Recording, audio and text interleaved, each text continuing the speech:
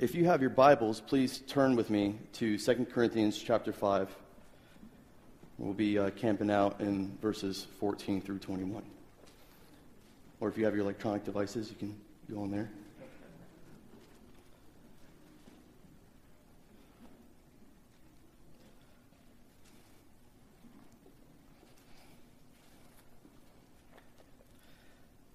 Before I begin, let me just open with a word of prayer. Lord, I thank you for the opportunity to teach your word, proclaim your word. Thank you for the opportunity for us to gather together to learn and study your word, Lord. Guard the words of my mouth so that they may honor you and bring you glory. Give us ears to hear what you have for us today. Open up our hearts and our minds to receive your words. In Jesus' name, amen. So, it is New Year's Eve. Tomorrow brings the new year. And what does that usually bring? The new year really usually brings what for us? Resolutions, right? How many of you guys have resolutions for the new year? All right. Some of us have resolutions of spending more time with family, slow down, be present, exercise, healthier diet, go back to school, finish school, save money, invest money, donate, give. Yet, how many of us really stick to these resolutions? How far do we go? How easy do we give up? Resolution is defined as a firm decision to do or not to do something. The quality of being determined, its aspiration, intent, aim, purpose, resolve. Nothing is wrong with having these goals for us and our families. However, I want us to go into this new year differently, both individually and as a church. Pastor and theologian J.D. Greear once said, "The goal of a lecture is that you leave with information. The goal of a lecture is that you leave here with information. The goal of a motivational speech is that you leave this place with action steps. But the goal of a gospel sermon, the goal of teaching the Bible, is that you leave worshiping." And that's my aim.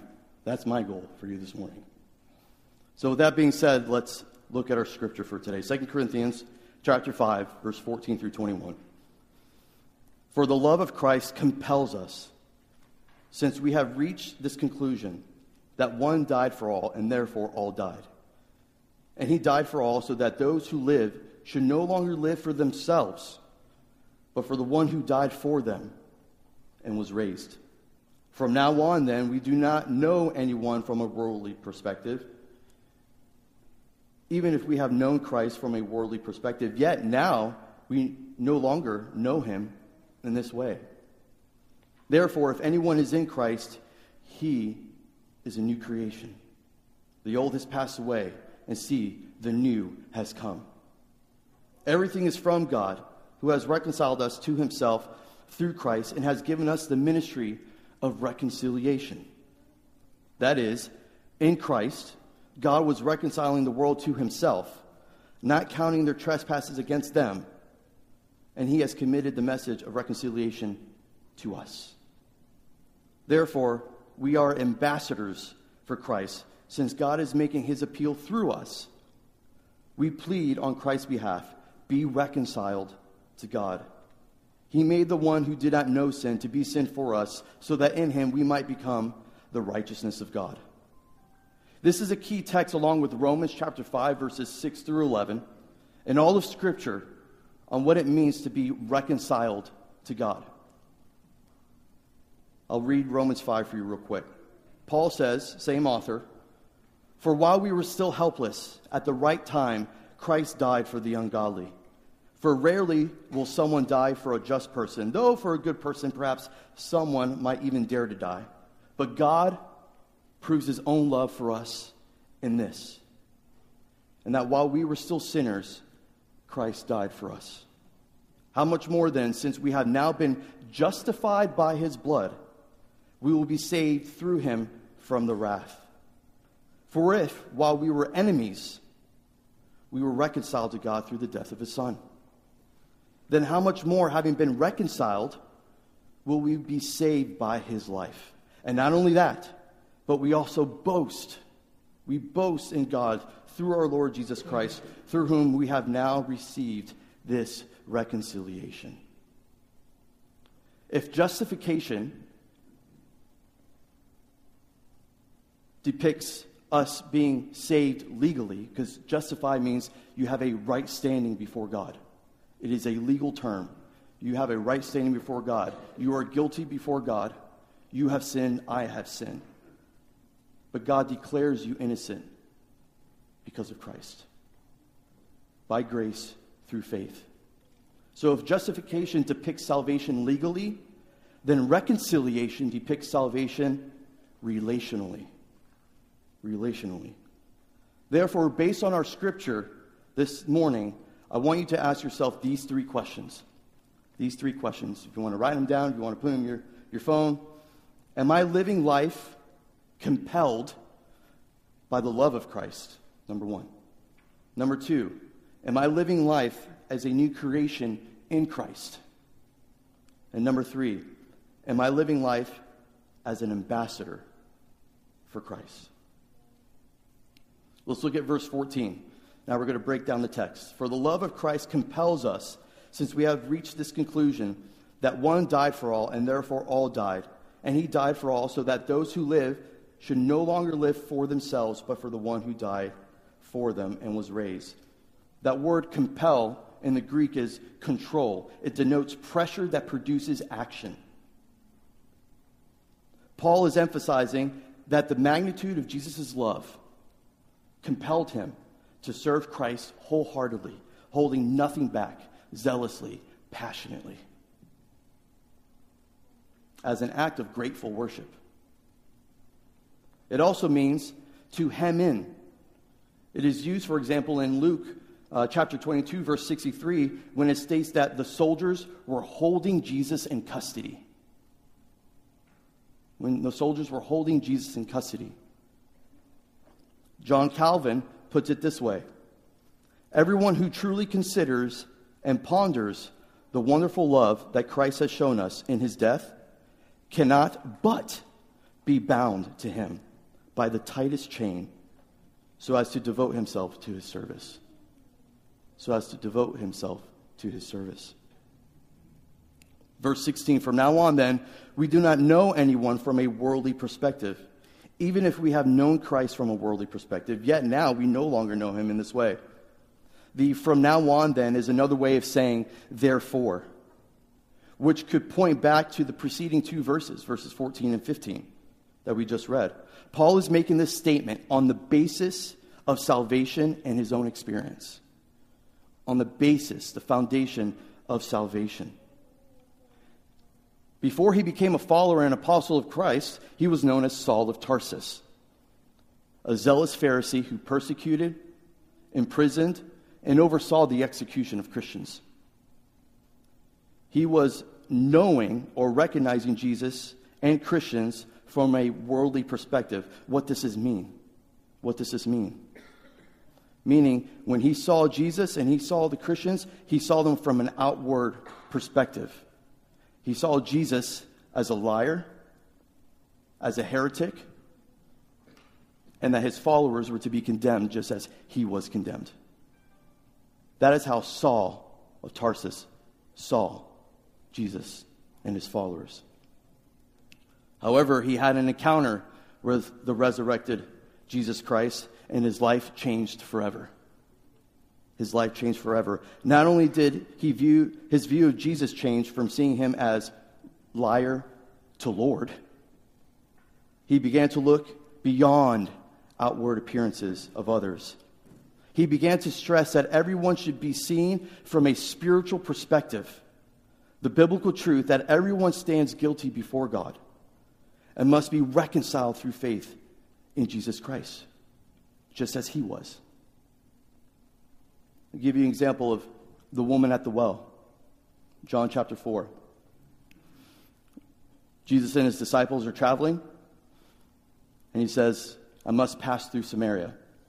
Now, if you know anything about the history and the culture, the Jews and the Samaritans did not get along. Their typical greeting was to spit at one another. In fact, when they would travel to Jerusalem, they would purposely go around Samaria, which would add another day or two to their travel, just to avoid the Samaritans. But Jesus said, I must go to Samaria. So as they approach, he sees a well. His disciples go off to get some food.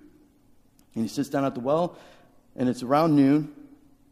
It's in the highest heat of the day, and this woman comes to the well.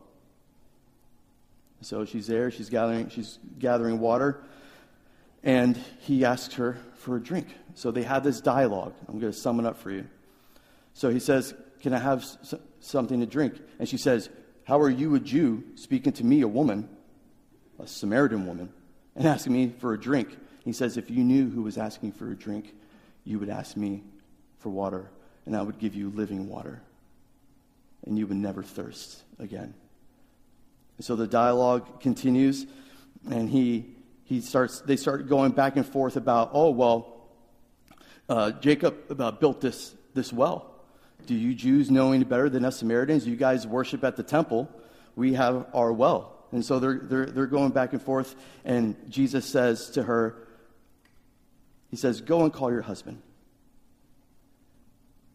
Right? He says, go and call your husband.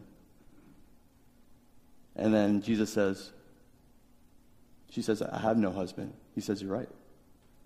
He says, in fact, you've had 5 husbands, and the man that you're with now is not your husband. Give a little context clues there. That's why she was going to the well in the heat of the day, because no one wanted to be seen with her, because she was considered as an outcast. People were looking at her from a worldly perspective, outward perspective, rather than here.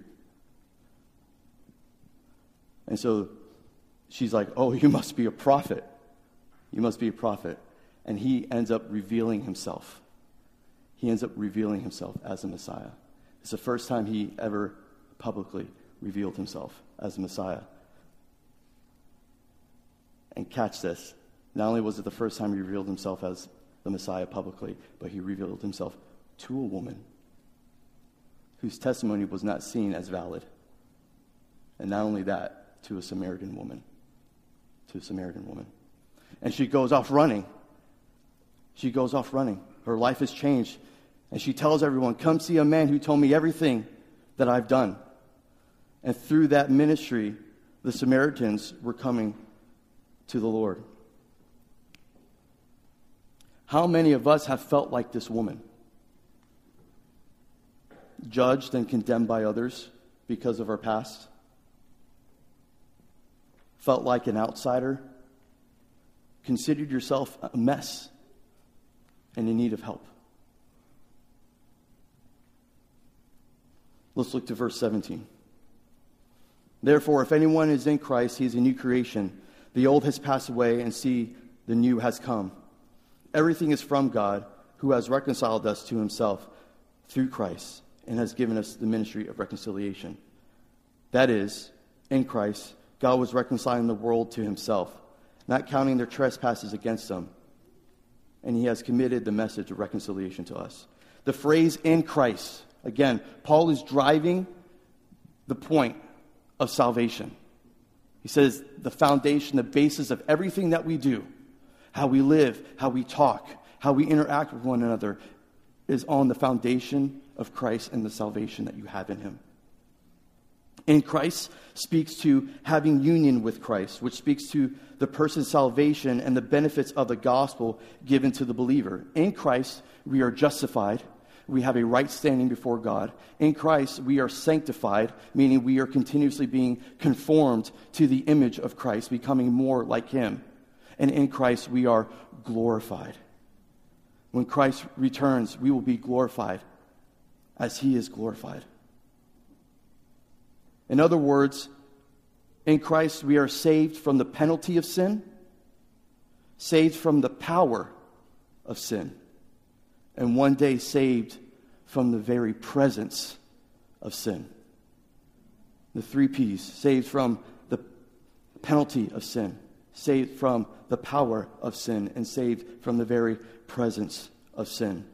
This is what Paul means when speaking about the old has passed away and the new has come. When Christ resurrected from the grave, it was the dawning of the new creation. When he resurrected, it was the dawning of the new creation, the restoration of the Garden of Eden, which believers get to take part of until it's consummated at his return. I'll give you an example of this. When we read John chapter 20, the resurrection, okay, the Bible talks about Jesus is the second Adam, or the last Adam.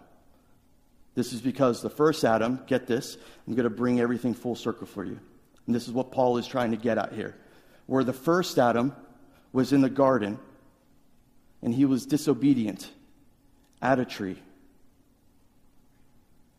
The second Adam was obedient to the Father, even to death on a tree, and resurrected in a garden.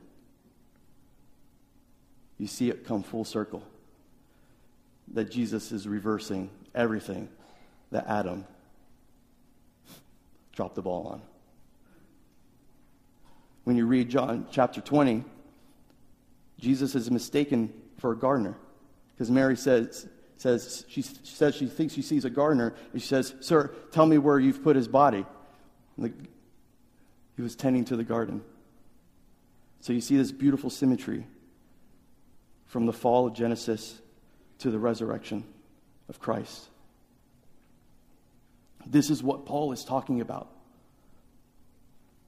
That the new creation has been ushered in.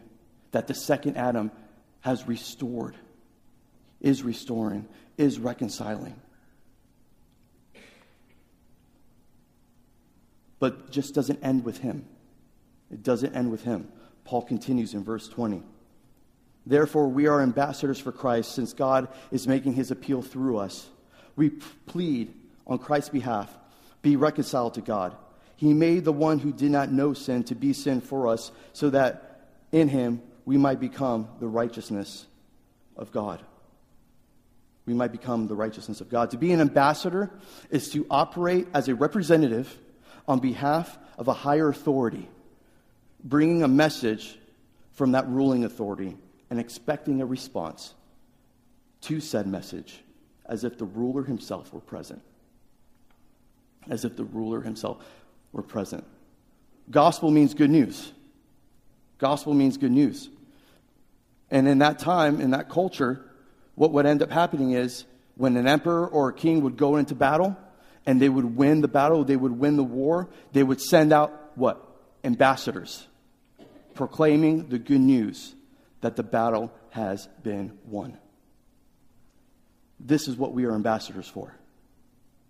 Christ has called us to be his ambassador, to go out into the world and say, the battle's been won. The battle's been fought. The battle has been won. Christ is reigning. He is King of Kings. He is Lord of Lords. He is reigning at the right hand of the Father, and he has called us to take part in that and proclaim that message to others. Making his appeal in the Greek is the same verb used as comfort, that he's making his appeal through us. In the Greek, it's the same verb as comfort. In other words, God is urging us to enter into his gentle embrace and endless love. His hands are not on his hips. His arms are not crossed. They're wide open. They're wide open. However, this does not mean that there is no confrontation and comfort. There's no confrontation and comfort. It does not mean that. Let's look at the Samaritan woman at the well. Notice what Jesus says to her. He confronts her anguish. He confronts her anguish. This woman that is an outcast by society, she's in anguish because no one will welcome her. Most likely what ended up happening in that culture, in that time, is that her husbands would send her away, not giving her a certificate of divorce, according to the law of Moses, and they would keep her dowry. They would keep the money that was owed to her for themselves. And so she would just get remarried, so on and so forth. She was in anguish. Jesus confronts her anguish. Therefore, calls her to eternal satisfaction found only in him. He confronts her anguish and thereby calling her to eternal satisfaction found only in him. Not only does he confront her anguish, but he confronts her sin. He confronts her sin. Therefore, calls her to repentance for the forgiveness of her sin found only in him. He confronts her misunderstanding of worship. Like I said, they were having that dialogue about the well and the temple. And he says, a day is coming where everyone will worship in spirit and in truth. I am looking for those who will worship in spirit and in truth. So he confronts her misunderstanding of worship. Many of us have had a misunderstanding of what worship is. We have family, we have friends that have a misunderstanding of what worship is. But Jesus, in his grace, calls her to true worship in spirit and in truth. In spirit and in truth. And lastly, he confronts her misconception of God's absence in her life. He confronts her misconception of God's absence in her life. How many of us have felt that God has been absent in our life? We're going through things. We're falling in sin. We feel judged by others. We cry out to God. We pray. And yet we feel that God is absent in all that. Jesus confronts that. And he reveals what God is doing. What God is doing. He basically says, God is not absent from your life. I'm right here. I had to come to Samaria. Why? Just to meet you. Just to meet you. Let's look at the last verse. He made the one who did not know sin to be sin for us, so that in him we might become the righteousness of God. I'll read it again. He made the one who did not know sin to be sin for us, so that in him we might become the righteousness of God. This is the crux upon which the entire passage and the entire passage rests upon, and is the point of Paul. The preposition for, okay, he says, he made the one who did not know sin to be sin for us. That preposition for in the Greek is huper, which means it can be translated in the place of. In the place of. A substitute. This speaks to the fact that Jesus Christ is our substitute on the cross. Paul would have had Isaiah 53 in mind.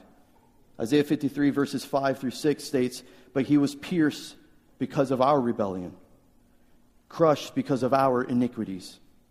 Punishment for our peace was upon him, and we are healed by his wounds. We all went astray like sheep.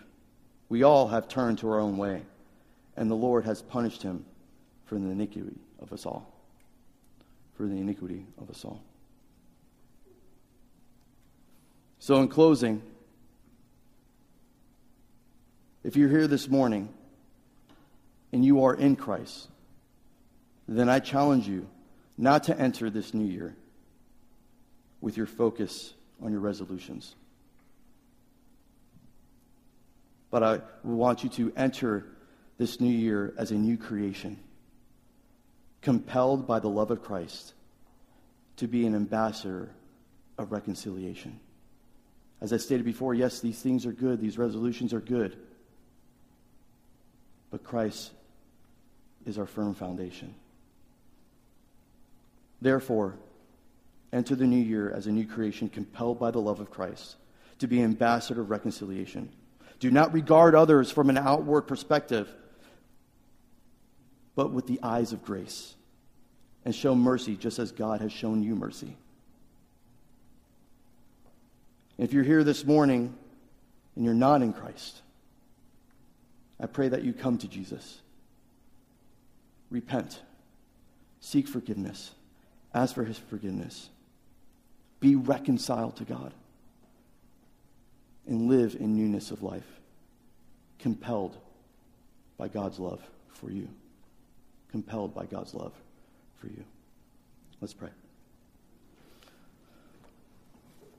Lord, I thank you for this time. I thank you for your word, Lord. We thank you for everything that you've done, everything that you are doing, and everything that you will do for us, in us, and through us. We thank you for your sacrifice on the cross. We thank you for what you accomplished on that cross, the reconciliation between us and the Father. We thank you for the Father taking initiative and seeking us when we naturally do not seek him. Help us, Lord, by your Spirit, compel us to love as you love, to live in newness of life as a new creation, and to partake in this new creation, this dawning of new creation, as you are restoring everything, that we take part in it as ambassadors of you, ambassadors of your gospel, proclaiming the good news of your love, your grace, and your mercy. In Jesus' name, amen.